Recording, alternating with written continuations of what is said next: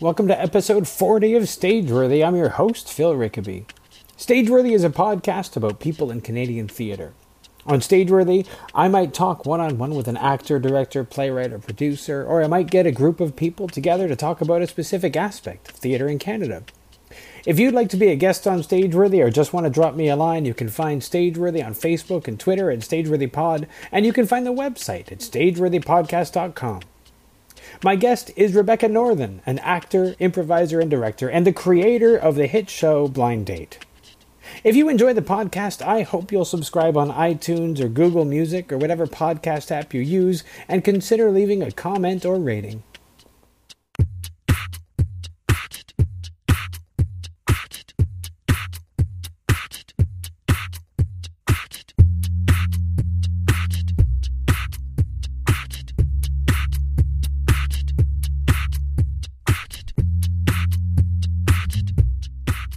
I noticed that, I reached out to you on Twitter. I noticed that your Twitter profile says that it lists Calgary and Toronto. Are you sort of like moving back and forth between each, or are you in transition between one and the other?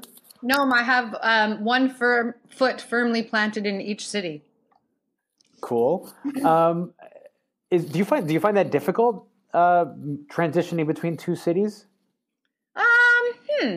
No, I've been doing it for such a long time. No, like I grew up in Calgary. I moved to Toronto in 2001.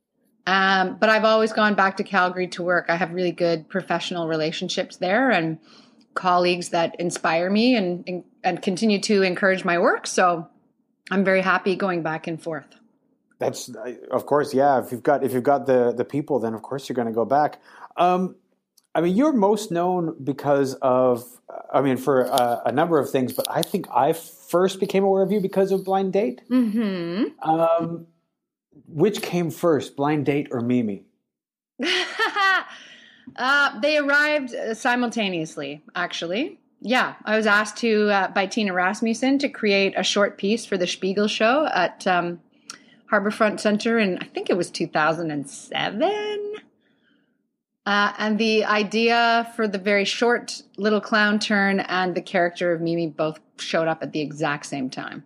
So I had never done clown before, but because the environment of the Spiegel tent was sexy adult circus, right. I thought, well, there's probably room for a sexy clown in there somewhere. And how long was it originally? The piece itself? Yeah. It was just it was 10 minutes. Okay. 10 to 12 minutes. It was a really short sketch. The guy that I brought up on stage really didn't get to do any talking at all. But it went really well for the whole summer that we were there. And at the end of it, I was left with the question, well, what if we took the time to get to know this person who we're bringing up on stage? And that's what blossomed into the full-length Blind Date.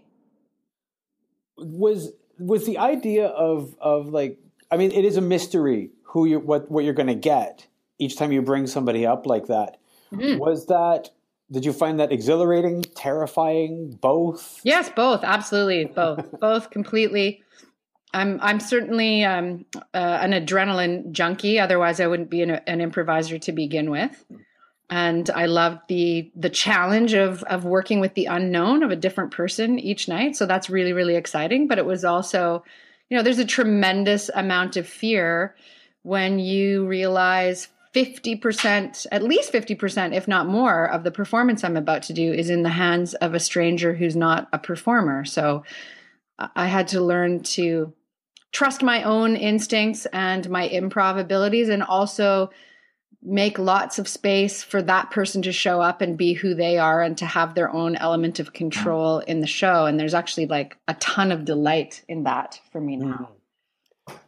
Is there, do you have any, have you been worried about, if somebody comes up and they are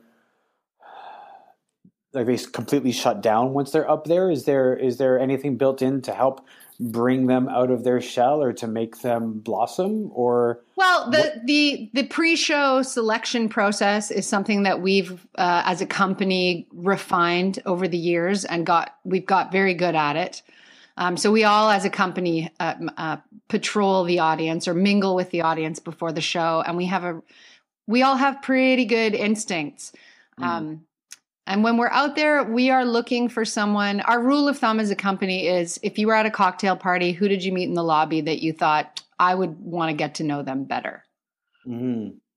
So we're looking for someone who's open and friendly and a little bit playful. You know, we never want to put someone on the spot. And we tell people in advance, listen, you're on our short list. Do you understand how the show works? And how would you feel if it was you that got chosen? We usually have 5 or 6 people on our short list, but we give everyone the opportunity to say, oh, no, absolutely not. Please don't pick me, because we don't want to put anyone into a really uncomfortable situation. We want somebody who maybe is a little bit nervous, but also kind of intrigued and game to play with us. And then once one of the things we've certainly learned is you don't know how someone's fear is going to change them.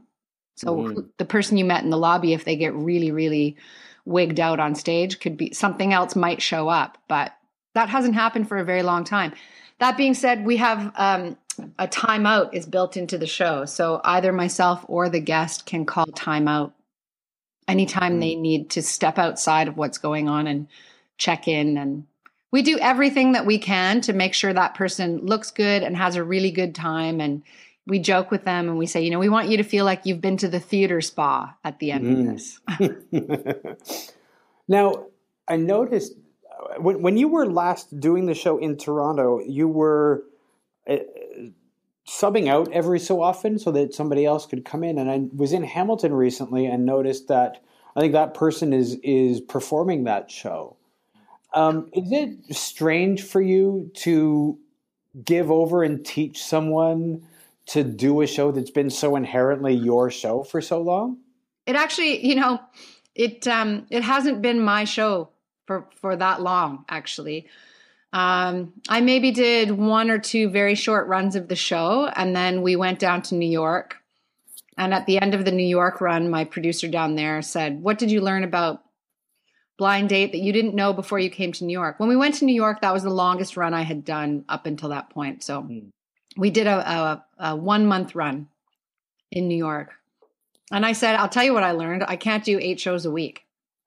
This show is exhausting in a way that no other performance has. So from that point on, there's always been 2 women that travel with the show.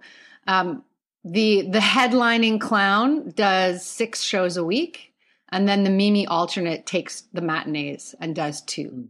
So that's usually how it plays out. So when I was at Tarragon, I was the lead clown and Christy Bruce was my alternate. Right. So she did the matinees, but Christy has been headlining Blind Date for a long time. There's a woman named Renee Amber who lives in Alberta who has headlined the show before. And it's a really great way to bring new Mimis on board, is to say you get to work backstage and watch this other person do the show, and then you have a controlled release into the show, basically, because it's not something you can really do a ton of rehearsal for. You really need to, you can learn the arc of the show, and then you need to jump into the deep end of the pool with a member of the public and that give it a go. Brings on an interesting question. If there is no way to really rehearse that show, what was the creation process like? I should circle back. I didn't totally finish answering your question. Oh, I'm sorry. Yes. No, that's okay. It's because I just went off on a tangent. But that being said, is it difficult for me to release the show and watch other people do it? Not at all. Like every single woman that has come on board and done the show has been a close friend. These other improvisers, people I've known for more than half my life. And it is delightful for me to sit back and watch them, because one of the things that's inherent in the show is that we tell the truth. So any stories that come up about our lives, our thoughts, our political leanings, that's the truth of the woman in the clown nose. So none of us do the show exactly alike. And so we are always surprising each other. So it's actually it feels like this great kind of gift that we all share with each other.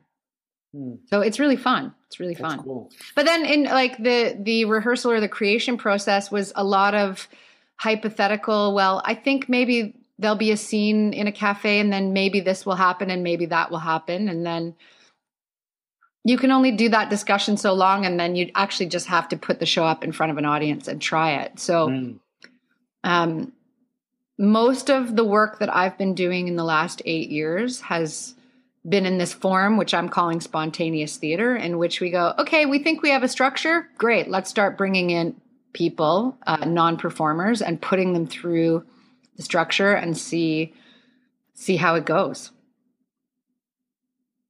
Well, that's the advantage to being somebody who comes from an improv background, I imagine, that you're a little freer than somebody who maybe is a strictly theater person. You're better able to deal with the surprises that you might get in that situation. Well, you would hope. Fingers crossed. You never know. You cannot prepare for every possible scenario. And every time we map out a show and we think, oh, this is great, we think we know how people are going to respond. I think it's very similar to the designing of a video game. We've actually started referring to our rehearsal volunteers as our beta testers. And they come in and they break the show and we go, oh, wow, we did not see that coming. Okay. What do we do to change the structure and continue to hone and refine these structured narratives so that it truly is a meeting in the middle between improvisation and scripted theater, which is why we call it spontaneous theater. Did you learn anything by watching other people perform the show? I mean, I know that you learned that you couldn't do 8 shows a week when you were doing it yourself, but do other people teach you something about the show? Yes. Every time I watch a new person do it, I go, oh, the structure of Blind Date is really solid. The structure itself really works, and it's strong enough that it makes a really solid foundation for people to stand on top of and improvise inside of. So that's really a good thing to know. And then I would say that all of the women who do Blind Date, we all steal from each other. Someone will come up with a great line one night and we think, well, that's great. I'm stealing that. So we all lend and borrow. And the other thing, too, is I learn things about my friends that I didn't know. So I get the opportunity to watch them in this conversation with a stranger, and you never know what questions will come up. And just when you think you know everything about your best friend, a date asks a question and an answer comes out, and you go, geez, I didn't know that about Christy. That's amazing. That's really interesting. Yeah, it's really cool. So this show came out of the Spiegel tent. Yep. And I think that feels like such a long time ago. It was. And I remember it was the Spiegel tent.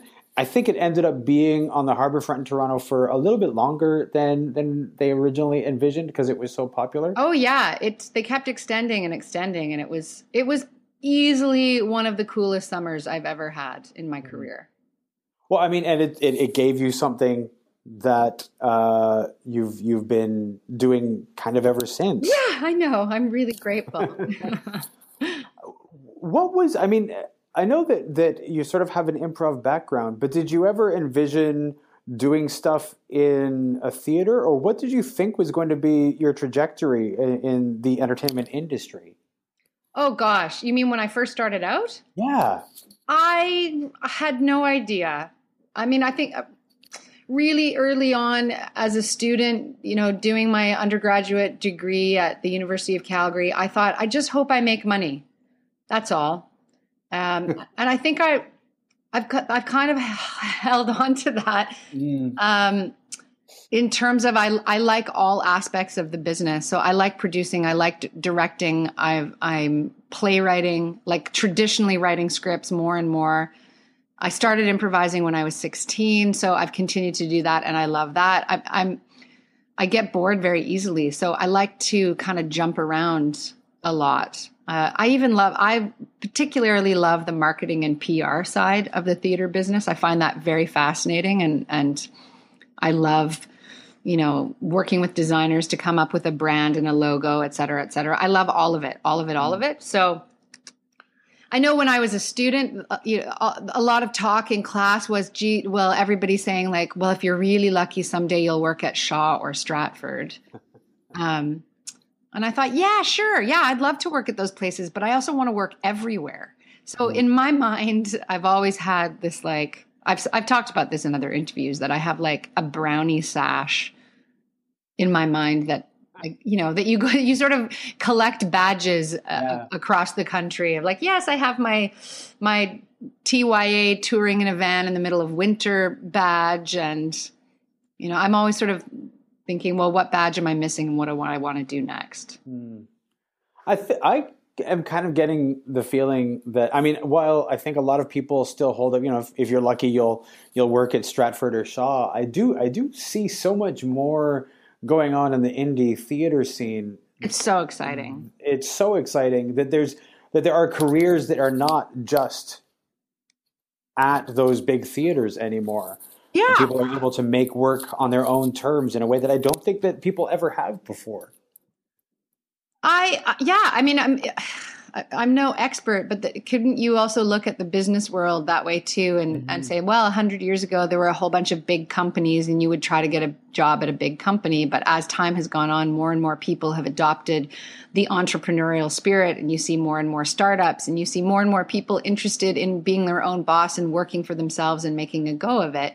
The idea of working at any company, whether it's in mainstream business or, if we're talking about those big theatrical institutions in the country, the idea of working at a company for 15 to 35 years in one place, that's a rarity these days. Yeah, that's very true. That's very true. So you said that you started improvising when you were 16. What drew you into improv at that age? Oh, one of my best friends had started volunteering at some theater called the Loose Moose Theater. And he said, you might really like it. You should come check it out. And I had started playing theater sports in my high school drama class. And then in going up to Loose Moose, realized, oh, the guy who invented theater sports started the Loose Moose Theater Company. And then here's people in their 20s and 30s who are playing theater sports every Sunday night. So I was enthralled and went to the artistic director, Dennis Cahill, and said, wow, this place is amazing. Can I start coming here and playing here? And our high school team had been invited up for some sort of high school tournament, and I just never left. And even now when I go back to Calgary, I continue to work with Dennis and collaborate. And a lot of my closest colleagues I met at Loose Moose when I was 16, and we're still all really good friends, and we continue to make work together, even though we've kind of, scattered all over the place. But I would say that Loose Moose, the alumni of the Loose Moose Theater Company have a better track record than a lot of training facilities in the country. Right? People from Loose Moose have gone on to write on Jimmy Fallon and The Tonight Show and have their own television shows and their own radio shows. Peter Oldring and Pat Kelly have a very successful radio show on CBC called This Is That. These are all my contemporaries. And the generation ahead of me was, Bruce McCullough and Mark McKinney from Kids in the Hall got their start at Loose Moose, that is a pretty good track record. It's pretty amazing. Pretty amazing. Was improv you were in theater arts, and that's where you were playing the theater games. Was theater something that you were interested in before that? Before I was 16? Or did you go into theater arts like some people do because you thought it was a course that was something that you had to take or something like that? No, were you interested in theater before that? No, I probably knew from a very early age I wanted to be an actor. There was no question in my mind ever that I knew. Do you remember what it was that made you know?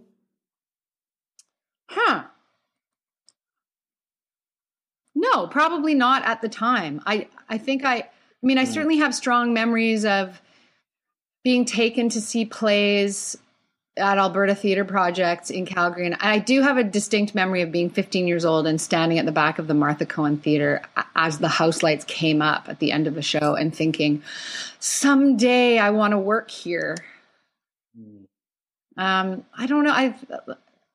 It was always the most exciting thing, whether even in elementary school when touring productions would come in, getting to take the afternoon off and go down to the gym and watch a play was the most exciting thing ever. And I was far more turned on by that than, say, sports, for example. Yeah. And my brother's also a performer, and he's one of my collaborators. We work together all the time. My brother and I used to put on sketches in the living room at home to entertain our parents. So we've kind of always been doing it. And I have it's in our family. Like, I have a second cousin who's one of the founding members of Bard on the Beach in Vancouver, and she's now the head of the theater arts department in Regina. Her name's Catherine Brock. And she tells me she's got some old black and white family photograph of our, ancestors. That's too old of a word, but our family members coming up from the States and running out of money, and so stopping to put on a play to raise money so that they can continue on their journey. So brilliant. Before the invention of Mimi, what sort of brought you to that world? So you went through the Loose Moose, and you were did you do theater school? Yeah. I have a Bachelor of Fine Arts from the University of Calgary.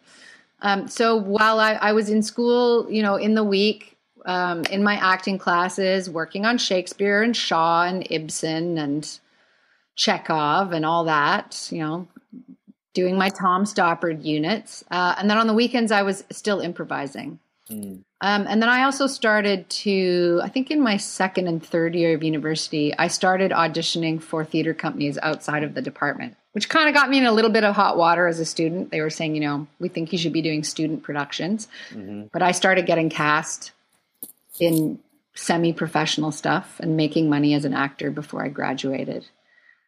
And I ended up doing summer stock when I was still a student. And I also got paid to be part of an in-house improv group at a comedy club. So I was always, my artistic pendulum was always swinging back and forth between mainstream scripted theater and improv. Always. And so I worked as an actor in Calgary for quite a few years after I graduated. And then when I moved out to Toronto, I thought, well, I'll take the path of least resistance. And I auditioned for the Second City because I had a lot of friends who'd gone through there. And I ended up, that was sort of my first foot into Toronto, was working at Second City. Were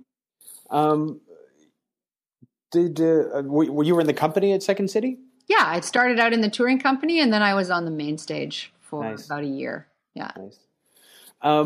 Now, if I did notice that you have a pretty, for a Canadian artist, a pretty extensive entry on Wikipedia.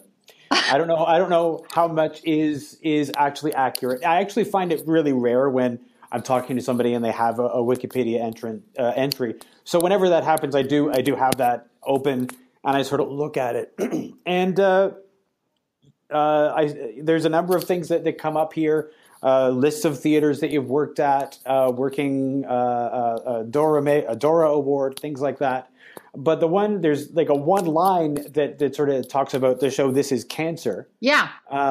Which was that the first show that you helped create on your own? Oh no. I know. I've been like creating shows and self-producing forever. So, right out of university, some friends of mine and I in Calgary started a theater company called Upstart Crows, and we did sort of reduced comedic versions of variety of Shakespeare plays. And we would do those in pubs, which was really, really fun. So I've kind of always been doing that. Before we did This Is Cancer, Bruce Horak, my collaborator, and I did what we called the Macbeth Show in Toronto, which was a reduced comedic version of the Scottish play. But how This Is Cancer? This Is Cancer came about because Bruce had been cast in a show called The Hollow that was directed by Mike Kennard of Mump and Smoot. So he started to learn about the world of Buffon. Yeah. And he was on a variety bill one night, and whatever, I can't remember the original name of his Buffon character, but he was told that the name was too close to somebody else's name and that he needed to change it. And he was kind of pissed about it. So he said, okay, tell the audience my name is Cancer. Introduce me as Cancer. And everyone went, oh, that's awful. Oh no, that's terrible. And he's like, yeah, exactly. I'm coming out as Cancer and I'm going to try to seduce an audience member. But it planted the seed for us of, what if you expand on that idea? I mean, what if the disease of cancer was personified? Bruce is a cancer survivor. We both of us lost a parent to cancer. So we kind of, we're speaking from personal experience, but what if cancer were personified and he was coming to town to do a cabaret? What would that look like? And what if cancer's not out to maliciously get us? What if he falls in love with people? What if that's his thing? So we started to kind of build up this original mythology around cancer, and it turned into This Is Cancer, which Bruce has performed and toured every year for the last 10 years. Wow. Yeah. We like to do long shows.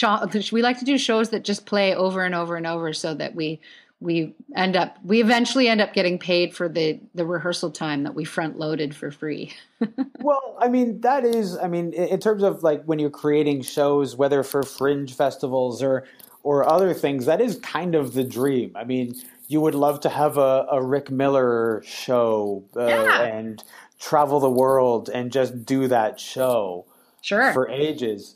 When you're doing a show for 10 years or 8 years, in the case of I think you said 8 years for Blind Date. Yeah, coming up on 9. Wow. Obviously, one of the things that is something that an actor has to learn is how to keep it fresh and as though you're performing it for the first time. That's like lesson number one that we really have to learn. But then when people think about performing a show for 10 years, is there a way, are there ways that you've learned to, I know that what my answer to the question is, but I'm curious about for you, how you keep it fresh over so long?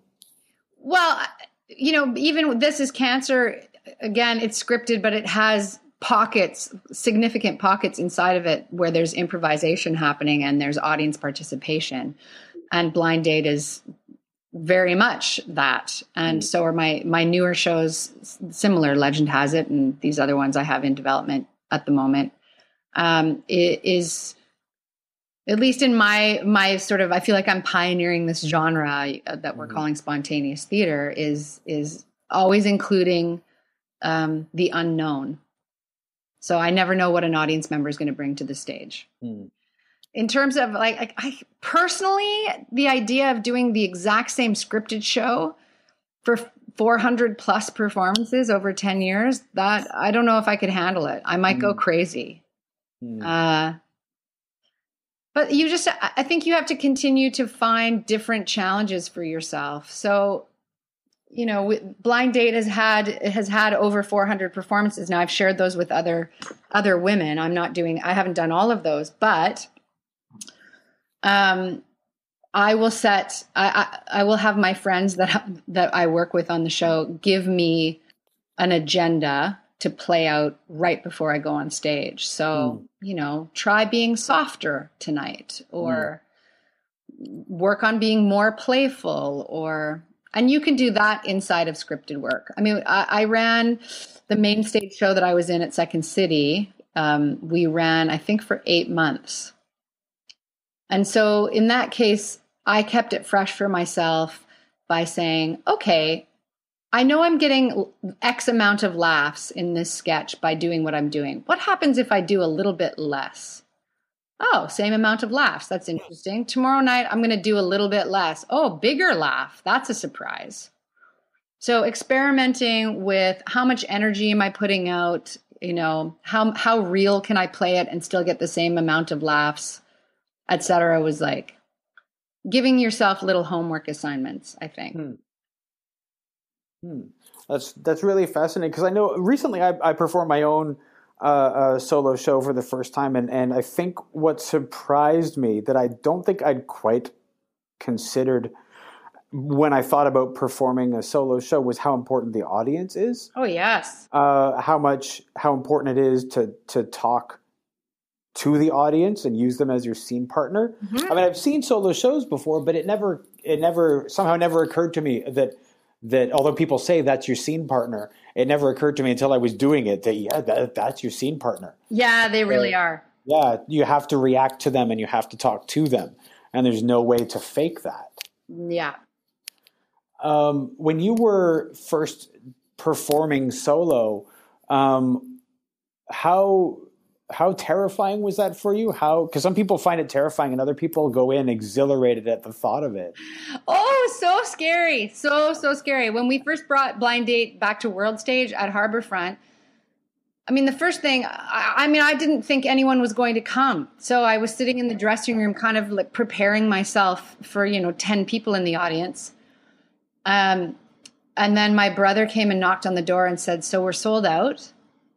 And that was worse. No, that is worse. That was worse because I thought, oh no, like, what am I going to do? And I was so afraid. I had never been this afraid in my life. I was so afraid on the opening night of Blind Date in Toronto that my hands were visibly trembling and I was almost crying. Actually, I think I did burst into tears when he said we were sold out. And so right before I went on stage, and I was hyperventilating, and this is not in character for me, my brother came and he put his hands on my shoulders, and then he said, "I don't want you to think about the audience. I want you to think about," and I don't remember what he said, but he gave me a homework assignment. And that's where that whole idea of work on something different every night came from, was him just saying, stop thinking about the scary stuff, go out, and this is your agenda. And that completely grounded me.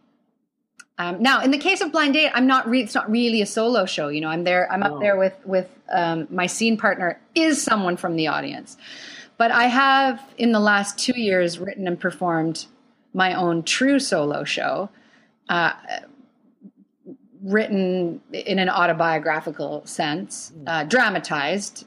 But I didn't like it. I don't like going on stage all by myself. And yes, I very much love playing with an audience, but I didn't like being alone backstage, alone in the dressing room. I didn't like coming off stage and, thinking, well, what am I going to do? Go for a drink by myself after the show? No, I did not like it. So I'm not sure if I would solo perform again, or if I did, it would have to be someone else's material, I think. You bring up a good point, because, if you're doing a show with other people, you're backstage with them, hanging out.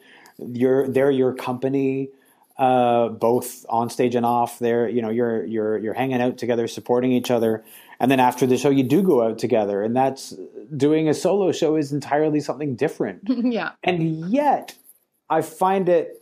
I finished my solo show and thought, I can't wait to do another one. Now, good for you. That's great. I don't know how that's going to feel later on if I'm traveling. And it's just me, but I think, I enjoyed the performance of it. Well, listen, I have a lot of good friends who are stand-up comedians, and traveling by yourself, that's pretty lonely. Going back to a hotel every night by yourself is pretty lonely. But I will say, I think every actor should do a solo show once in their lives to know what it's like to be completely by yourself, and to, as the lights come out, reach out energetically and go, can I feel the audience and what's their temperature tonight? And okay, I want them to come on this ride with me, and it's just me. I mean, it's never just you. You still have your stage manager, and you have your lighting design and your music, and those really become your comrades on stage. So you're never really alone 100%. But the experience of being the solo performer, I think, is invaluable. Even if you just try it and go, oh, that was horrible, I never want to do it again, at least you know. Yeah. The next time you're in a play, you have so much appreciation of the other people on stage. Oh, absolutely. Absolutely.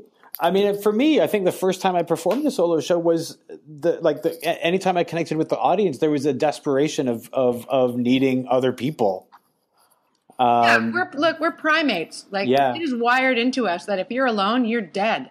You need community. Yeah. Yeah, absolutely. So having performed your solo, your truly solo show, your autobiographical show, is that something that have you, now that you've done it, are you done? Are you done with truly solo stuff, or is it something that you want to explore more of? I don't know. I'm done for now. I have other stuff that I'm more inspired about, and I'm done with that show in particular. It was called Troublemaker. I think, that's good. I can cross that off the list. Mission accomplished. Yeah. And so, I mean, you've been sort of alluding to things that you're working on. Is there anything that you can talk about? Something that you're really excited about that you're in the process of working on or about to do? A whole bunch of things. I'm heading into this fall.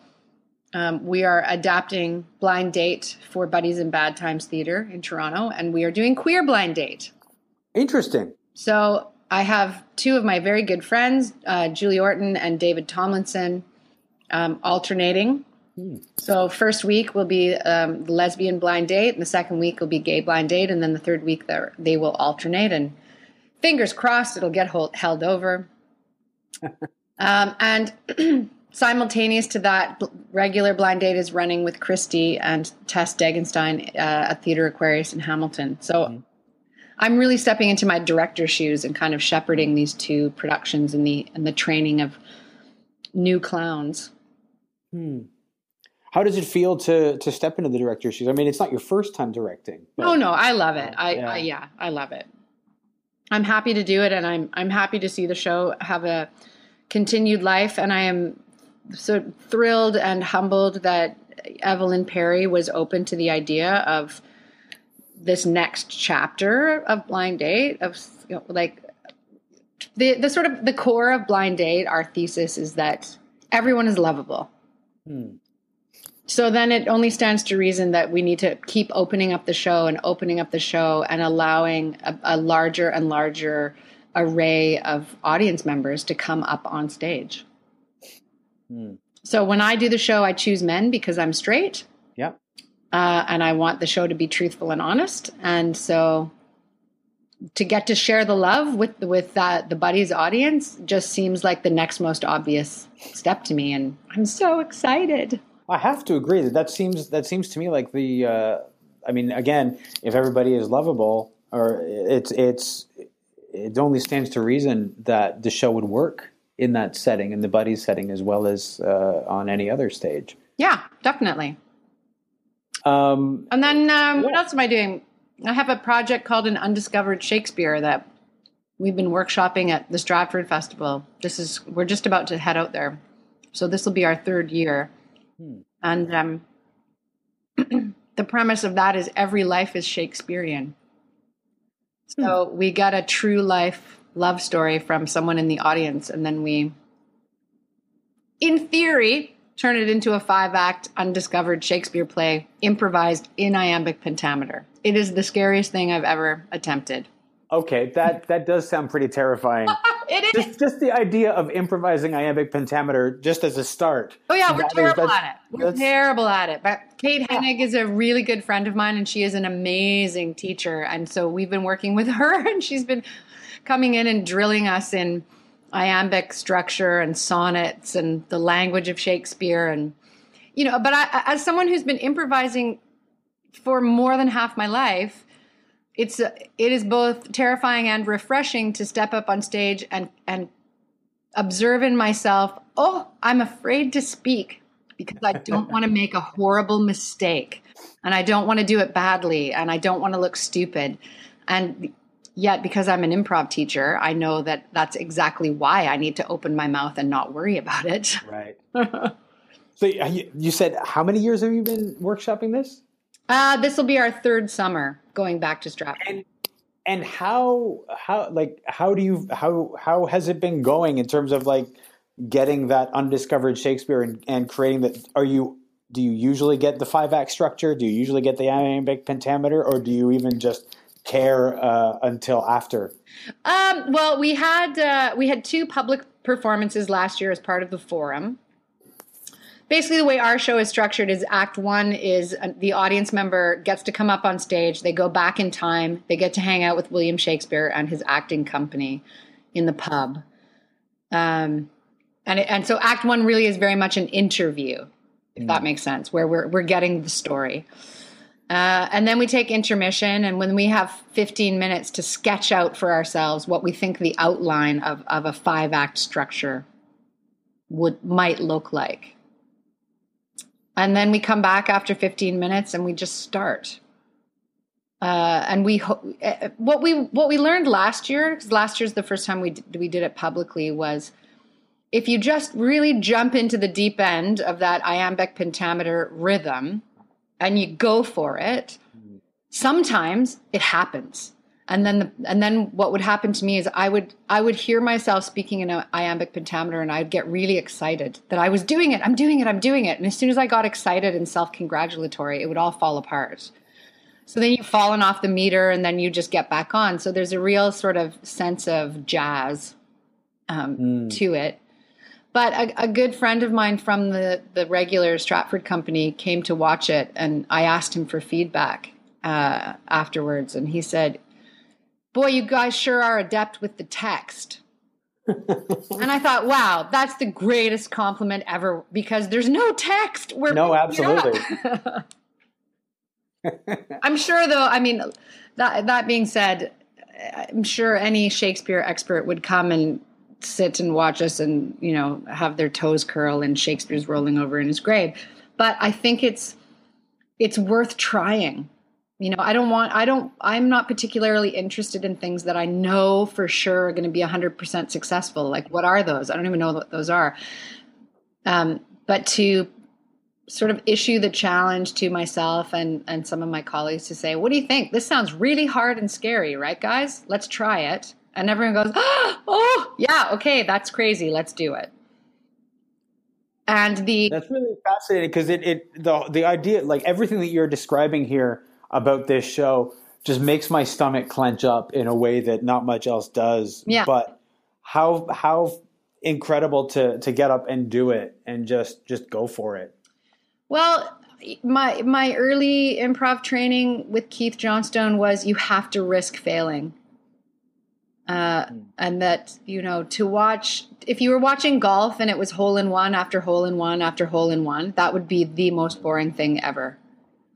That it's the attempt that's more interesting than the success itself. Mm-hmm. So, and that the struggle is interesting, and that's where theater lives, is the attempt and the struggle and the failure. And then how do you recover? And, oh, you're successful. And, oh no, you lost it. And that's to me is a thrilling night in the theater. And also, I mean, ultimately it's a metaphor for life too, right? Absolutely. Like, who's having 100% successful life, and let's go drive over them with the truck. It occurs to me that one of the things that you said about about performing this undiscovered Shakespeare is that when you get excited and you start thinking about how you're doing it, and that becomes a conscious thought, that's where it falls apart. Is there a lesson about improvisation in there? Yes, well, there's a lesson about improv and there's a lesson about acting. The moment that you're outside of yourself, patting yourself on the back and going, and whether it's, wow, look at you being a great improviser, or look at this amazing acting moment you're having right now. Well, then you're no longer in the moment. You've stepped out and you're being you're editorializing on your own performance. So cut it out. Like, try to take your ego out of the equation, but how to successfully take your ego out of that equation on an ongoing basis, I have no idea. I mean, I think I just kind of go in and out of that, and it's like meditating. When you catch yourself having a thought, you go, "Oh, I have to let that go." Yes, I'm missing the moment again.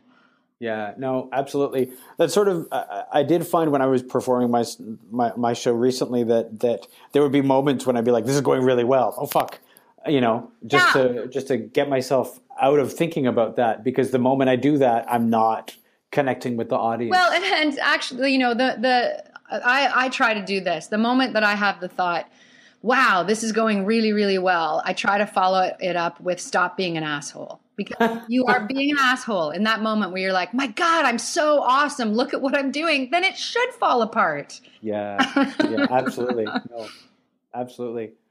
Well, this has been really great. I want to thank you for being a guest on the podcast, and thanks for being a great guest. This has been a lot of fun for me. Oh, it's my pleasure. Thanks so much for having me on.